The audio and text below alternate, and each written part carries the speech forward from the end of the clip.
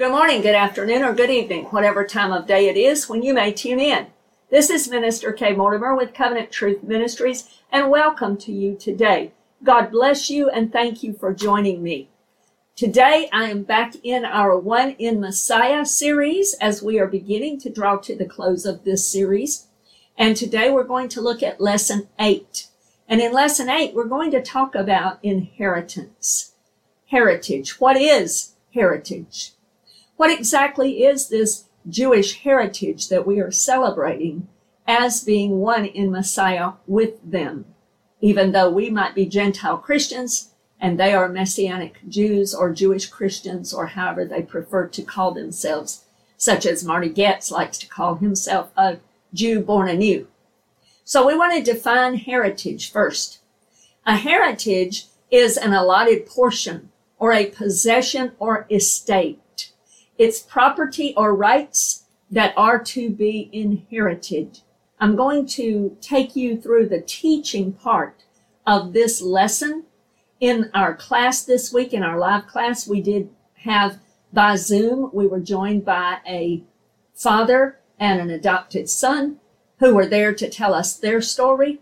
And I'm hoping to bring a taped version of that or a taped replica of that interview and that testimony from them here in short order to you, and I will post it as one of our One in Messiah bonuses. So please be looking for that in coming days. But right now, what I want to do is go over the actual lesson from the scriptures that applies to this.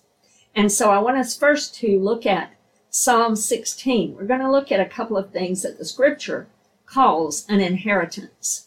In Psalm 16, verse 6, it says, "The lines have fallen to me in pleasant places. Yes, I have a good inheritance." David is writing this. Let's look now at Psalm 119. And we're going to look at verse 111. And in this, the author of Psalm 119, who we presume to be David, but it is not specifically named, tells us this: "Your testimonies I have taken as a heritage forever, for they are the rejoicing of my heart." He's talking about the word of God here and how to him the word of God is his greatest inheritance, greatest heritage. And as a matter of fact, he considers the word of God the rejoicing of his heart. It reminds me of Jeremiah, who said the same thing. I think back to the inheritance that I was left from my mother. My father passed away first, and then my mother left me. The greater heritage that I was left is something that money could not buy, because I remember, and I was left with a legacy and an inheritance that is priceless. You couldn't put a price tag on it. I was left with a heritage of the word of God, of prayer, of knowing Jesus personally. I saw my mama live it out every day when she would spend hours praying for the needs of others and for our needs as well. When she would spend hours with the TV turned off, way back when we had those big old televisions that sat in the middle of the living room, and they were analog and in this big casing thing, cabinet type thing, and yet it was turned completely off, and she had her Bible and she had her notepad and she had her commentary and her concordance, and she was studying the word. She gave priority to the word of God and to communication and relationship with God through prayer and through time she spent with him. Choices she made, those became an inheritance to me, just like the psalmist here are talking about. A goodly inheritance. The testimonies of God, the word of the living God being our heritage forever, and that being the rejoicing of our heart. Praise be to God. Then if we look over into 1 Peter, we find some other information about our inheritance. In 1 Peter chapter 1, verse 3 through 4 and verse 23, it says this: "Blessed be the God and Father of our Lord Jesus Christ, who according to his abundant mercy has begotten us again to a living hope through the resurrection of Jesus Christ from the dead, to an inheritance incorruptible and undefiled and that does not fade away, reserved in heaven for you. And then verse 23 says this, having been born again, not of corruptible seed, but incorruptible, through the word of God which lives and abides forever. Do you see, beloved friend, the inheritance and the heritage that we have that Peter tells us here is reserved in heaven for us is simply because we have been begotten as sons. We've been born again as sons and daughters of God. We have now entered a relationship of sonship, of heirship. We have an inheritance as sons and daughters through being born again into the family of God. Let's look at John chapter 1. In John chapter 1, verse 12, it says this, but as many as received him, to them he gave the right to become children of God, to those who believe in his name, to those who have entered a sincere relationship with Jesus through faith in his blood, through faith in his name, through faith in the work that he did for you on the cross by paying the death penalty and the ransom for your sins and giving you eternal life when you believe in his atoning work on the cross. That is what has made you and given you the right to be called a child of God. You are now begotten, born again, and have entered a relationship of sonship, and you have an inheritance reserved in heaven for you. So I want us to look at this concept of sonship and adoption. In Romans chapter 8, verse 12 through 17, it says this, therefore, brethren, we are debtors not to the flesh to live according to the flesh. For if you live according to the flesh, you will die. But if by the Spirit you put to death the deeds of the body, you will live. Jesus had said before that even if they die physically, they're going to live forever. So we have life forevermore. Whether our physical body goes through death or not, we have life forevermore if we live by the Spirit and put to death the deeds of the body here through the power of the Holy Spirit, because we are now children of God. Verse 14 again, for as many as are led by the Spirit of God, these are the sons of God. For you did not receive the spirit of bondage again to fear, but you received the spirit of adoption, by whom we cry out, Abba, Father. The Spirit himself bears witness with our spirit that we are children of God. And if children, then heirs, heirs of God, and joint heirs with Christ, if indeed we suffer with him, that we may also be glorified together.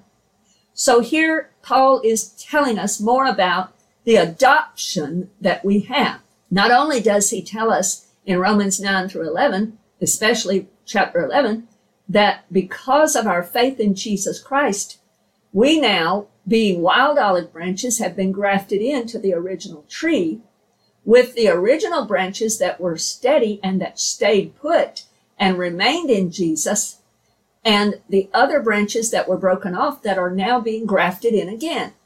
But now we've been grafted in. We've become children of God as well.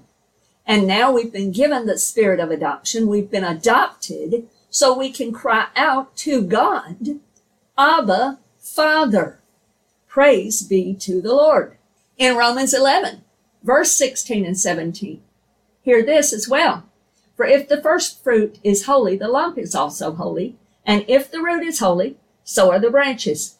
And if some of the branches were broken off, and you being a wild olive tree were grafted in among them, and with them became a partaker of the root and fatness of the olive tree.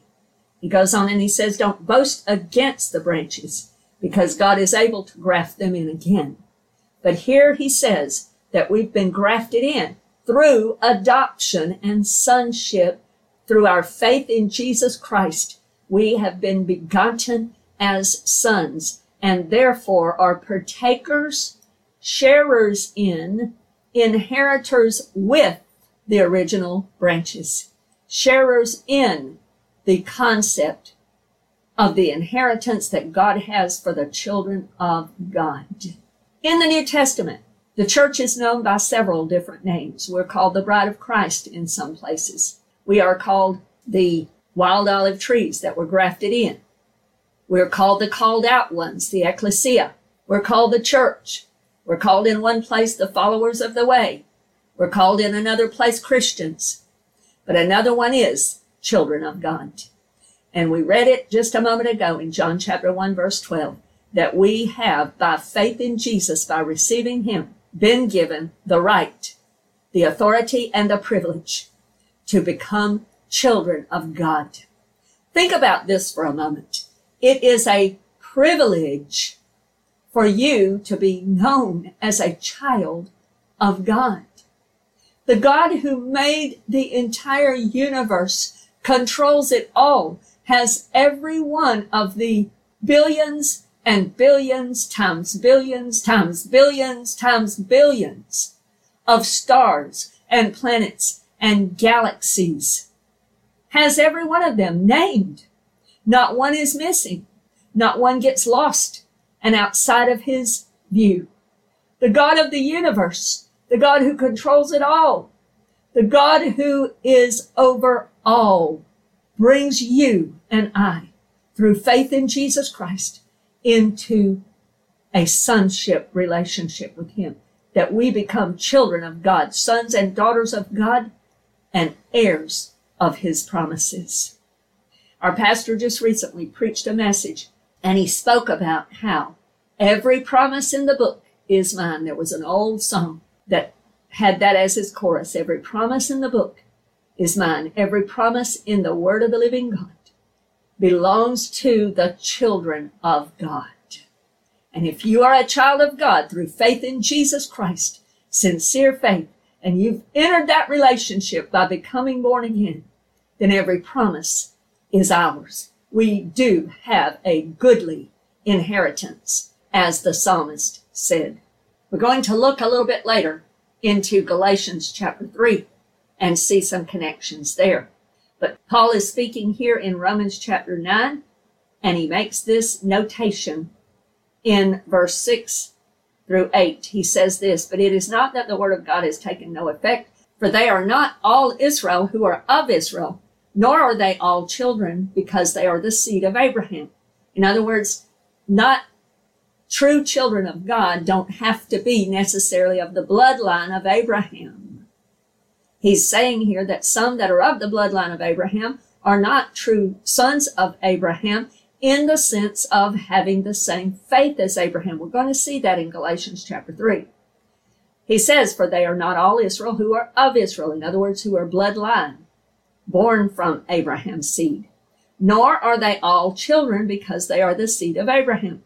But in Isaac your seed shall be called." That is, those who are the children of the flesh, these are not the children of God, but the children of the promise are counted as the seed. So those who believe in Jesus, according to Galatians chapter 3, those are the children of God. We must remember that in the beginning stages of the church, it was pretty much all Jewish. And then the Gentiles began to receive the gospel message. And we see that developing in the book of Acts from Peter and Paul and Cornelius and others, how it began to spread. And then we see that there was an Ephesian church. There was a Corinthian church. There was a church in Colossae. There were churches that began to spring up. And now we have those epistles to those churches, and by extension to the churches today. They're all for our good. The church originally was mostly all Jews. Now it includes Gentiles being grafted in and who have become one in Messiah, meaning that because of adoption, now we are sharers in the inheritance. With adoption, there is a father's perspective, praise be to God, and there are those who've been adopted and their perspective. And it's a beautiful thing. And Lord willing, I'm going to share this story that we played through one of our friends that joined us in Zoom. And it's the story of a father and his adopted son. And I pray we can bring that to you in short order. It will be a bonus episode listed as One in Messiah bonus adoption or something along those lines. But I want us to see something in Luke chapter 14. I want to begin the reading in verse 15. It says this, "Now when one of those who sat at the table with him heard these things, he said to him, 'Blessed is he who shall eat bread in the kingdom of God.'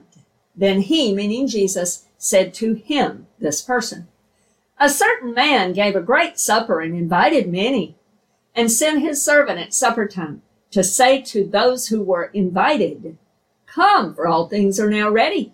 But they all with one accord began to make excuses.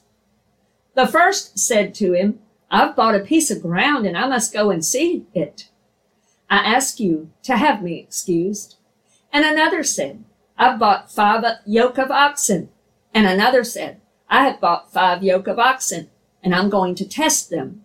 I ask you to have me excused.' Still another said, 'I've married a wife, and therefore I cannot come.' So that servant came and reported these things to his master. Then the master of the house, being angry, said to his servant, 'Go out quickly into the streets and lanes of the city and bring in here the poor and the maimed and the lame and the blind.' And the servant said, 'Master, it is done as you've commanded, and still there is room.' Then the master said to the servant, 'Go out into the highways and hedges and compel them to come in, that my house may be filled.'" Hallelujah. God wants a full house. And I'm not talking about a TV show. God wants his house to be filled with family. He wants us as family. Not only that, he sought us out. He pursued the way to adopt us. He paid the price to adopt us. We're not redeemed with silver and gold, Peter tells us later on, but we're redeemed with the precious blood of Jesus. He paid our ransom. He bought us and gave us the right to become the children of God through adoption and sonship. Hallelujah. And because we are sons and daughters of God, we now have an inheritance. In Romans chapter 4, verse 16 through 18 and 23 through 25, it says this, "Therefore it is of faith that it might be according to grace, so that the promise might be sure to all the seed, not only to those who are of the law, but also to those who are of the faith of Abraham, who is the father of us all.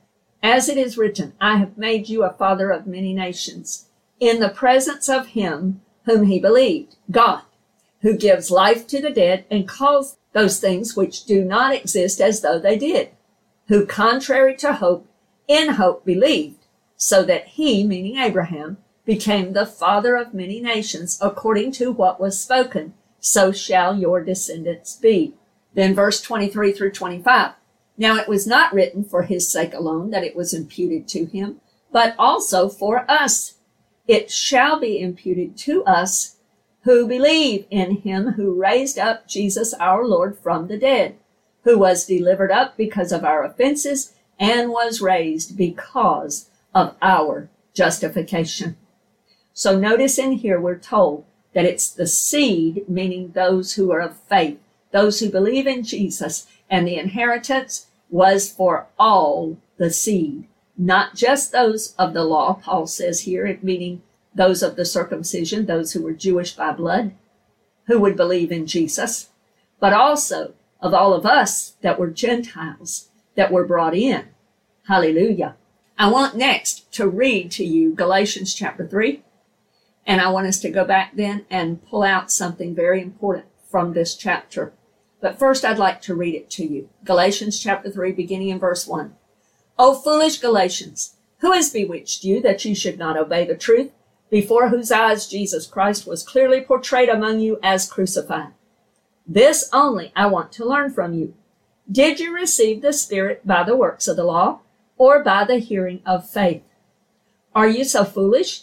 Having begun in the Spirit, are you now being made perfect by the flesh? Have you suffered so many things in vain, if indeed it was in vain?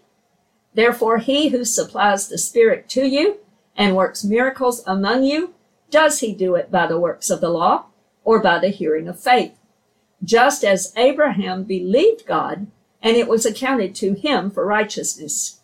Therefore know that only those who are of faith are the sons of Abraham. And the scripture, foreseeing that God would justify the Gentiles by faith, preached the gospel to Abraham beforehand, saying, in you all the nations shall be blessed. So then those who are of faith are blessed with believing Abraham. For as many as are of the works of the law are under the curse. For it is written, cursed is everyone who does not continue in all things which are written in the book of the law to do them. But that no one is justified by the law in the sight of God is evident. For the just shall live by faith. Yet the law is not of faith, but the man who does them shall live by them. Christ has redeemed us from the curse of the law, having become a curse for us. For it is written, cursed is everyone who hangs on a tree, that the blessing of Abraham might come upon the Gentiles in Christ Jesus, that we might receive the promise of the Spirit through faith. Brethren, I speak in the manner of men. Though it is only a man's covenant, yet if it is confirmed, no one annuls it or adds to it. Now to Abraham and his seed were the promises made. He does not say, and to seeds as of many, but as of one, and to your seed, who is Christ. And this I say, that the law, which was 430 years later, cannot annul the covenant that was confirmed before by God in Christ, that it should make the promise of no effect. For if the inheritance is of the law, it is no longer of promise, but God gave it to Abraham by promise. What purpose then does the law serve? It was added because of transgressions, till the seed should come, to whom the promise was made. And it was appointed through angels by the hand of a mediator. I want to stop right here and just make a quick comment. Interesting here that he's talking about the law which was given to Moses 400 and something years later after the promise was given to Abraham. And he's talking about the seed that this promise was made to had not yet come. In chronology, this was long after the birth of Isaac and the death of Isaac. This was long after. So this seed he's talking about, the one that would come, to whom the promise was made, is Jesus Christ. He's already established that earlier, but I just wanted to point that out. You even know it here because of the chronology of the time frame. Verse 20 and continuing. Now a mediator does not mediate for one only, but God is one. Is the law then against the promises of God? Certainly not. For if there had been a law given which could have given life, truly righteousness would have been by the law. But the scripture has confined all under sin, that the promise by faith in Jesus Christ might be given to those who believe. But before faith came, we were kept under guard by the law, kept for the faith which would afterward be revealed. Therefore the law was our tutor to bring us to Christ, that we might be justified by faith. But after faith has come, we're no longer under a tutor. For you are all sons of God through faith in Christ Jesus. For as many of you as were baptized into Christ have put on Christ. There is neither Jew nor Greek, there is neither slave nor free, there is neither male nor female, for you are all one in Christ Jesus. And if you are Christ's, then you are Abraham's seed and heirs according to the promise. I want to break this down just a little bit here in helping you understand what's going on here, what Paul is doing here. Paul was very educated. He was schooled under the schooling of Gamaliel and others. He was educated and he knew logic. As a matter of fact, Paul uses logic in many places in the New Testament. Galatians chapter 3 is one such place. Now, I studied one course in logic, a beginning course in logic in college many years ago, and I don't remember everything from there, but I do remember this. The basics of logic is this. You present an argument for your case to be found to be true, your conclusion to be true, and to arrive there, you build your case on logic. You build it on certain premises, and if every one of those premises are true and solid, then your case, your conclusion is found to be true and solid. If, on the other hand, any of those premises are untrue, then your argument conclusion is fallacious. It is false. It is not right. That is exactly what Paul does in Galatians chapter 3. And in doing so, he is proving the argument with proof positive about our inheritance to the Abrahamic covenant and who is heir to it. So let's go back in Galatians chapter 3 and see this. If this is true, then Paul has premises throughout Galatians chapter 3 that he has established his argument on. I find three basic premises, premise A, premise B, and premise C. Now let me just mention also, lawyers, this is what they're skilled in. This is part of their training because they have to present a case before a judge and they have to build it on premises that will convince the judge and the jury of their conclusion that they want the judge and the jury to arrive at. So this is similar to what a lawyer will do in a courtroom. But Paul knows logic, and he is using that throughout the New Testament. Here in Galatians 3, one example of it. So let's look at what I believe to be the three basic premises in this chapter. Now within these, there are many premises, M-I-N-I, many premises throughout that help establish each of these premises. So Paul is building upon the other. But I believe the three basic premises that tell us with proof positive of our inheritance is verse 7 is the first premise, premise A, verse 7. Therefore know that only those who are of faith are sons of Abraham. Now that doesn't mean that there are not physical bloodline sons and daughters of Abraham in Paul's day and alive today. But what he's saying here, he's building a premise for who is a true inheritor, sharer in the covenant blessings of Abraham. So let's look at it. Verse 7, premise A. Therefore know that only those who are of faith are sons of Abraham. And he explains what that means because he talks in this section about believing Abraham, how Abraham was given a promise. And even though in the natural it looked like there's no way it could be fulfilled, Abraham believed God. Premise A is the faith of Abraham. Those who are of faith, like believing Abraham, are true sons of Abraham. Premise B is found in verse 16. Now to Abraham and his seed were the promises made.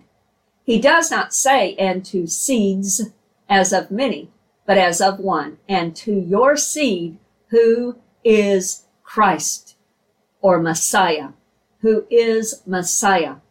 So now we find out who do the promises belong to? Who is the rightful inheritor of those promises? Who were they speaking of? Who were they given to? They were given to the seed. Long beyond Isaac, we've already seen that in the chronology. Long beyond Isaac, he's talking about the seed of the Messiah, the promised one, all the way back to Genesis chapter 12, verse 3, where God said, in your seed, all the families of the earth will be blessed. So premise B establishes who the promises were made to. Now, premise C, to wrap it up. Premise C is found in verse 26. For you are all sons of God through faith in Christ Jesus. So established, first of all, premise A, you had to have faith and believe God like Abraham did. Premise B, the promises were made to the Messiah, to Christ. He was the seed that the promises were made to. Premise C tells us you are all sons of God through faith in Christ Jesus. So in other words, if we have the faith of Abraham to believe God, and our faith is in the seed, the one to whom the promises were made, Jesus Christ, then we are now sons of Abraham, considered sons of Abraham, whether we are of the bloodline of Abraham or not. That's why we're one in Messiah, because it's all who will believe in Jesus, whether they be Jewish by blood or Gentile by blood. So therefore, Paul arrives at his conclusion in verse 29. And if you are Christ's, premise B, then you are Abraham's seed, premise A, and premise C, and heirs according to the promise. The Abrahamic covenant fulfilled and completely filled to the full in the new covenant. This is Paul's conclusion in verse 29, built on solid logic, because every premise he established is true and solid. Therefore, the conclusion is also. Therefore, if you, my friend, are in Christ, if you truly have believed in the Lord Jesus Christ and been born again by the Spirit of the living God, then you are considered Abraham's seed by faith and heirs. You have an inheritance. That inheritance that Peter said is reserved in heaven for you. This is the conclusion, and it's true. Praise be to God. You are heirs through adoption, through sonship. Praise be to God. Hallelujah. So these form our Jewish heritage, our inheritance as true sons of God. Jesus has given us eternal life. He has inscribed us in the Lamb's Book of Life forever, not just for another year. Our name is there forever.